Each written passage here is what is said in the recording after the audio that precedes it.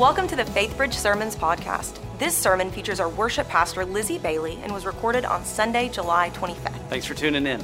If you're in the area, we would love for you to join us on campus next Sunday at 9 or 11 a.m. And if not, you can always join us for FaithBridge online. Just go to faithbridge.org/live. Here's Lizzie. Good morning. This is different. I am so excited and thankful and honored for the invitation from Pastor Ken to share with you guys. Just some things that God has been really burning into my heart and soul, things that I've been praying into for myself and for you and for our church. So I'm really, really grateful for this opportunity and excited that you're here with us. Thanks for watching online, if you're watching online. So a couple of weeks ago, Pastor Dan talked to us about the great problem of humanity, which is sin. And then last week, he introduced us to God's solution, which is the person of Jesus Christ, our rescuer, our redeemer. And so this morning, I want to talk to you about our response to those realities. In light of who God is, in light of what he has done for us, how do we respond? How do we live? So I want to talk about worship. And I'm excited about that this morning. We're going to look at John chapter 4. If you want to turn there, if you have your Bible. If not, it will be on the screens. Our ushers have Bibles that they're handing out. If you need one, just lift a hand. This story is probably familiar to many of you. It's a conversation that Jesus had with a woman in Samaria. So John chapter 4, we're going to start reading in verse 5. So he came to a town of Samaria called Sychar, near the field that Jacob had given to his son Joseph. Jacob's well was there, so Jesus, wearied as he was from his journey, was sitting beside the well. It was about the 6th hour or noon. Just a note here, it's significant that the Bible mentions that it was noon because normally women would come and gather water early in the morning when it was cool, and the fact that this woman came at noon indicates that she was avoiding people. She was coming when nobody else was there. She probably had some shame in her story. So just take note of that. We'll keep reading.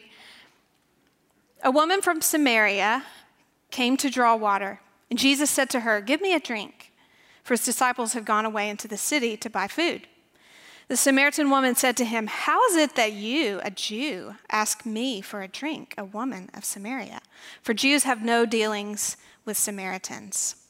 Another quick note, Samaritans and Jews hated one another, and Samaria was a region directly between Judea and Galilee, which was a route often used, but Jews would go all the way around, out of their way, to avoid interaction with Samaritans. But Jesus made a beeline for this woman at noon when she shouldn't have been there anyway. So this is significant.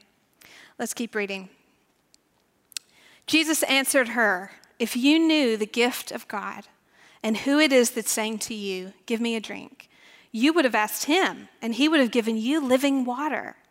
And the woman said, "Sir, you have nothing to draw water with. The well is deep. Where do you get that living water? Are you greater than our father Jacob? He gave us the well and drank from it himself, as did his sons and livestock."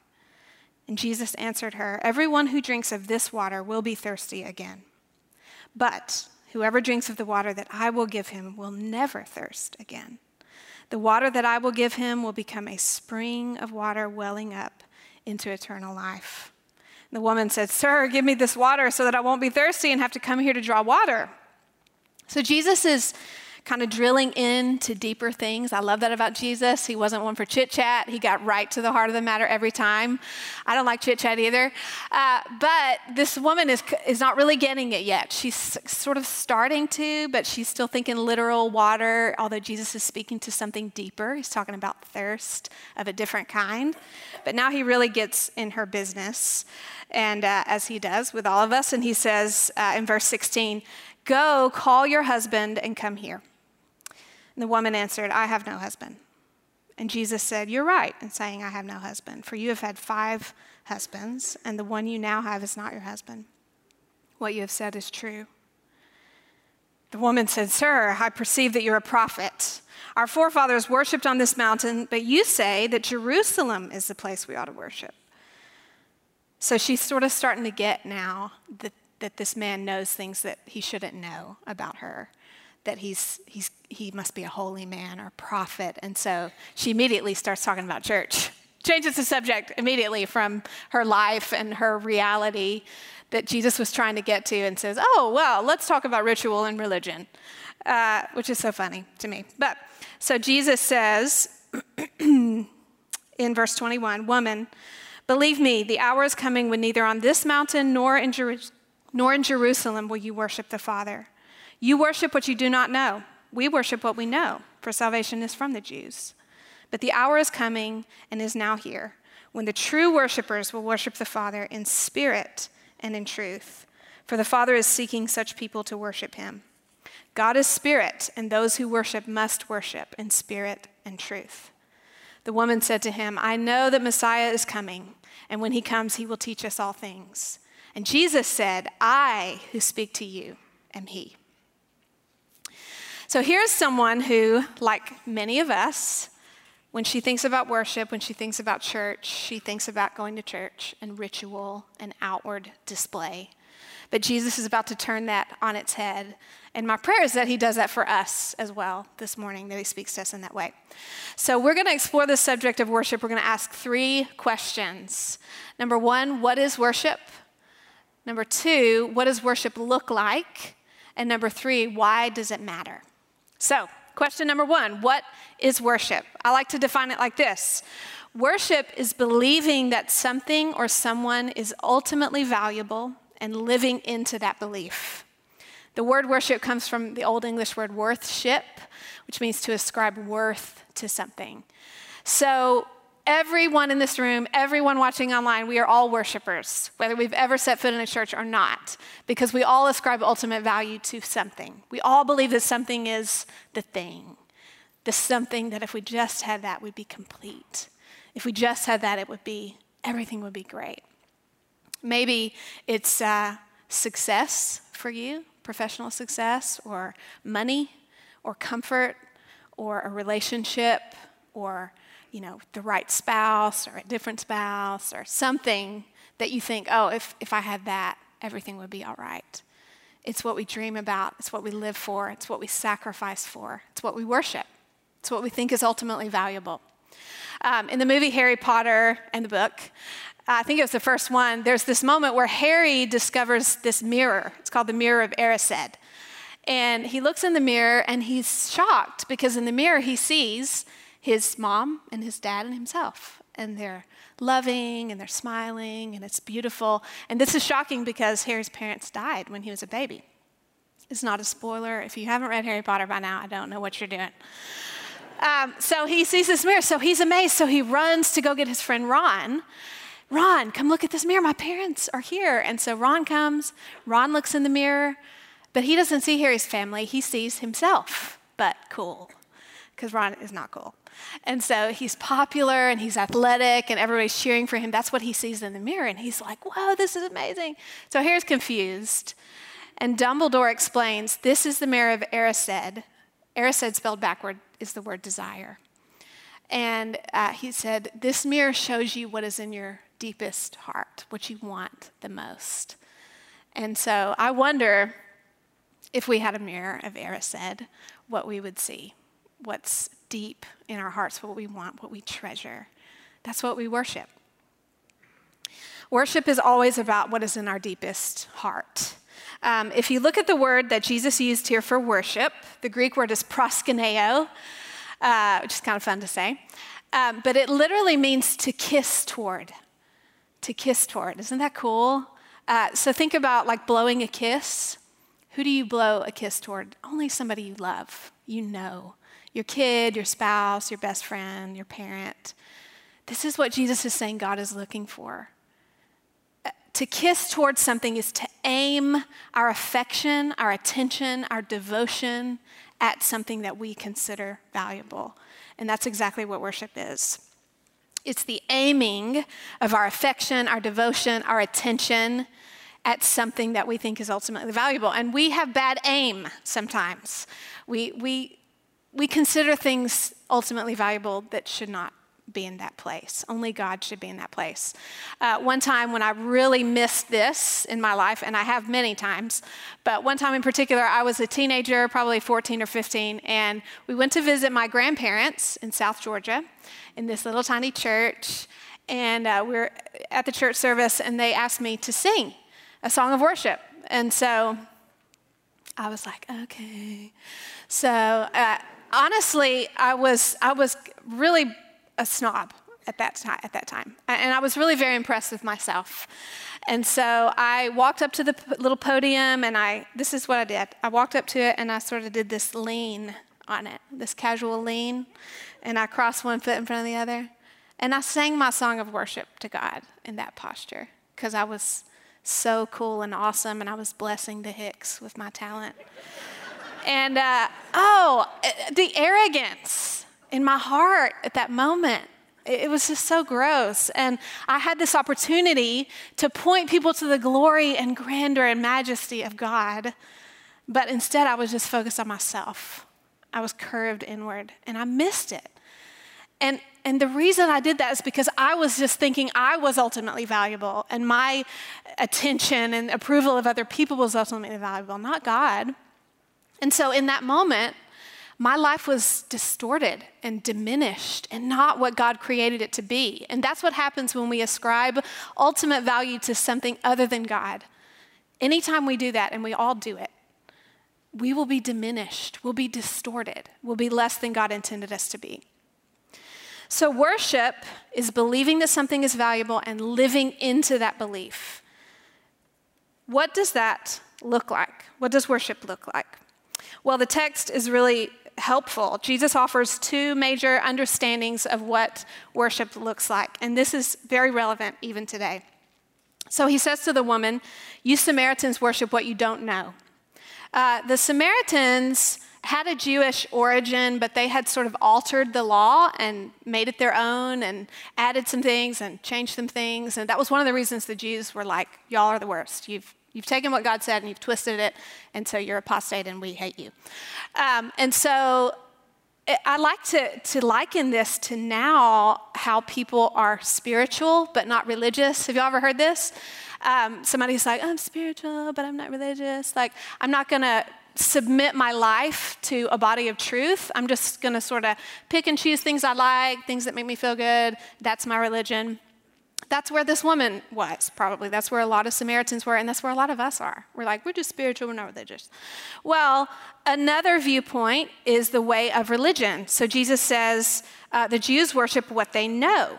Now, we still do this as well. The way of religion says if you go to church, if you're a moral person, if you're nice, sort of polite, more good things than bad things, you'll be accepted by God, you're good. That's the way of religion. It's all about outward performance. It's all about what we do to get to God. Jesus is saying to this woman and to us, neither of these is right. Neither of these is right. Worship is not about location. It's not about ritual. It's about the heart, the spirit, and the truth. He says, a time is coming and has now come when the true worshipers will worship the Father in spirit and in truth. They are the kind of worshipers the Father seeks. God is spirit, and his worshipers must worship in the spirit and in truth. So what does worship look like? It looks like spirit and truth. This word for spirit, here's the Greek word pneuma. It means wind, literally. It's used all over the New Testament and translated various ways, but it refers to the deep, immaterial, intangible, eternal part of who we are, the part of us that connects with God. We don't see God with our physical eyes. We can't touch him with our hands, but we connect with him in the spiritual realm, in the deep, true, eternal part of us. And so Jesus is saying that's part of worship. Another part of worship is truth. And what is truth? Truth is reality as God defines it. This is really important, y'all, in our culture. Truth is up for interpretation. And, your truth, my truth, his truth. God says, no, there is a truth, and I define that truth. And so worship is when we understand the truth of who God is, we encounter the reality of God, and we respond in spirit, in the deepest, truest part of our heart. It's always about the heart. Right worship, the worship Jesus said God is seeking, is people responding truly with their truest inner self to the reality of who God is. He doesn't want ritual. He doesn't want duty. He wants hearts that are captivated by him. So Matthew and I have been married for 21 years now. We have 5 kids. And so one Mother's Day, an important holiday if you have any kids, but especially if you have 5. He owed me big time on this holiday. So anyway, it was a holiday. We give each other gifts here and there, as I'm sure you do. And I remember the way he gave me the gift was a little weird. I was sitting on the sofa, the kids were around, and he sort of walked behind the sofa, tossed the gift, and then just went outside and started brushing the pool. And I was like, okay. So I opened the gift, and it was a nice gift. But it was just like, I didn't need you to run an errand for me. Like, I want to connect with you. I want to know you. It's like he knew that a gift was required for this occasion. But he was more concerned about okay, to be a good husband, I give a gift. He was not thinking about me and my heart and connecting with my heart. That's what I wanted. That's what we want, right? We want connection. We want real knowing and being known. And this is what God is saying. I don't need you to do a task for me. I'm God. I can do all the tasks. I want to know you. He wants hearts that are captivated by him and by his love.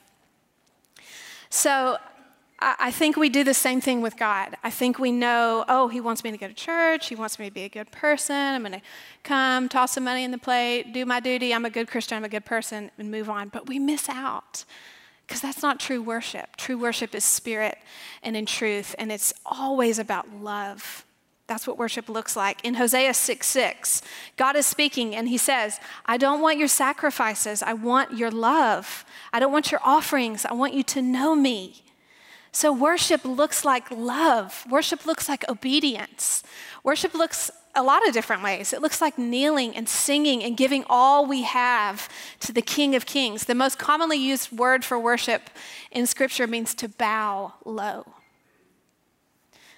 We can worship God anytime, anywhere, but I do want to say something about this gathering, this moment where we come together in this space. This is special. This is when we all together are aiming our affection and our devotion and our adoration at the King of Kings together, and the effect is multiplied and God is blessed. Y'all, Sundays are about him. They're about honoring him. They're about responding with thanksgiving and love and gratitude to the God who gave everything for us. They're not about our preferences. They're not about our favorite song or this song we don't really like, or, it's about God. It's about us blessing our Creator with true worship. And when we come together, we're also blessed because our affections, they get realigned. We kind of go off, and my friend says our hearts have sticky fingers, like we kind of go toward this and we go toward this. And when we come back here, it's like, God is the center. He's the only one who can sit on the throne of our hearts and things be right and be aligned as they're supposed to be. So the kind of worship we're made for, it looks like bringing everything we have and laying it before the one who gave everything for us. So why does worship matter? Our last question.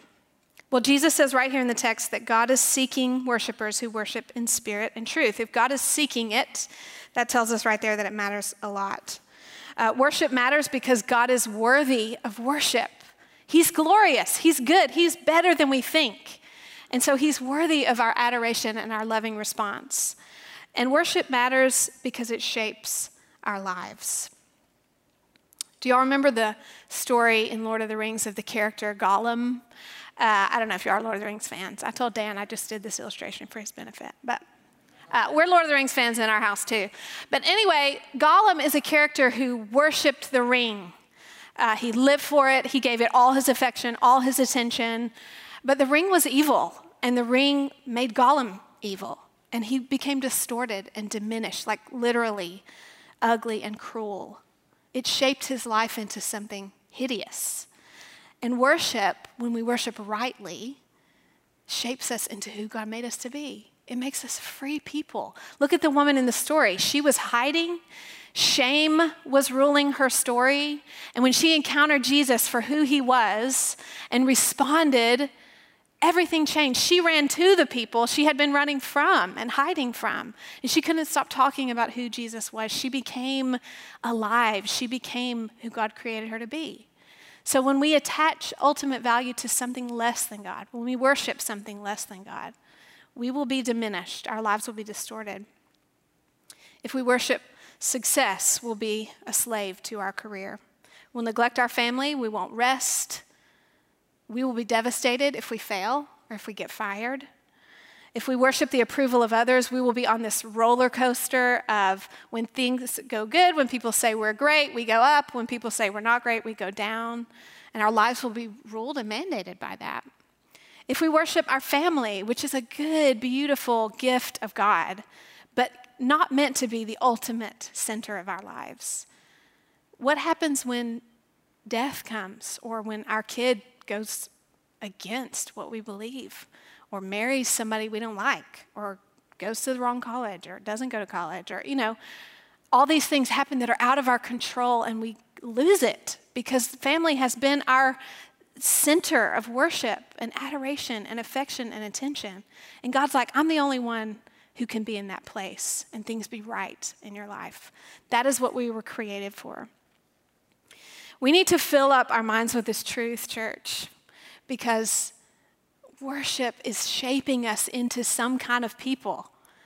And we want to be the people God created us to be. My dream for Faith Bridge, for all of you who I love so dearly, is that we will encounter the reality of who God is and we will worship as a response. And I'm not just talking about singing a song or praying a prayer in this room.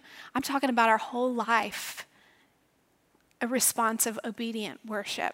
And anything we do can be done in worship. If it's done as a loving response to God, changing diapers, taking care of your kids, serving your family, working, what you eat, how you treat people at the cash register, all of that can be worship if we're walking in light of who God is and we're responding to that. We're all like the woman at the well. We have all believed a lie that something or someone will be it for us, will be enough, will satisfy us. That thirst the woman had that she thought a romantic relationship could fill, we all have our thing that we've believed if I just had this, it would be enough. I'd be satisfied, I'd be full. But it doesn't work, y'all. It does not work because God made you for himself. He made you to know him deeply. He didn't make you to come to church and check boxes and say, I'm a good Christian, I'm moral. No, he made you to be fully alive, rivers of living water flowing out of your life and giving life to other people. That's what worship is. We have a friend, he's a cellist, and he plays so beautifully, kind of playing that makes me cry. And we were playing at a worship service, and I saw him backstage in between services, and he had this big binder, and it was full of these printed pages. And I was like, what are you doing? And the binder was full of Psalms. He had printed all these Psalms, just talking about who God is and what he's done. And he would just read the Psalms, fill up his mind with the truth of who God is. Then he'd walk out and he'd pour it out. And he'd play, and he'd be who God created him to be in that moment. He worshiped, and it was a river of life in him and to other people. That is what I want for us. That's what God wants for us. That's what he made us for. So that's my prayer. Sometimes I come in here, I don't want to be here. I don't feel it. I don't feel like lifting my hands or any of that. But and sometimes I follow that feeling, and I go through motions. Sometimes I lean on a podium like a dummy. And I miss what God created me to be in that. But sometimes I grab my soul and I say, soul, remember who God is. Remember that he loved you when you rejected him. Remember that he rescued you. Remember that he is the source of life that you're looking for, that you think you're going to find in these other ways. And I talk to myself and I remind myself and I choose to worship because God is worthy. He's always worthy. And in those moments, I come alive in worship. And I want that for us. That's my prayer for us. I'm going to pray, and we're going to get a chance to respond in worship. We're going to sing. Desi's going to lead you guys in the communion service, and Caroline and Silas are going to lead us over here. And I just want to invite you to aim all your attention, all your affection at the one who gave everything for you, the one who is waiting to give you life. Maybe you need to push yourself and posture your body in a way that reflects the posture of your heart. Maybe you need to lift your hands. Maybe you need to kneel. Maybe you just need to sit and pray and get real with God. Whatever you want to do, however you want to worship in these moments, I invite you to do that. Let me pray for us, and then we'll sing. Lord, thank you for who you are. Thank you that you have created us for worship. Thank you that you loved us first and that you've created us to love you in return. I pray that you would fill this place with your Spirit. I pray that you would show us the reality of who you are and of your love and of your greatness and of your glory so that we can respond rightly in the way that you created us to respond. Because you are worthy of everything we have, oh God. You are worthy. And you are better than we think. Thank you that we get to worship you. Thank you that you make us come alive. We pray all this in Jesus' name. Amen.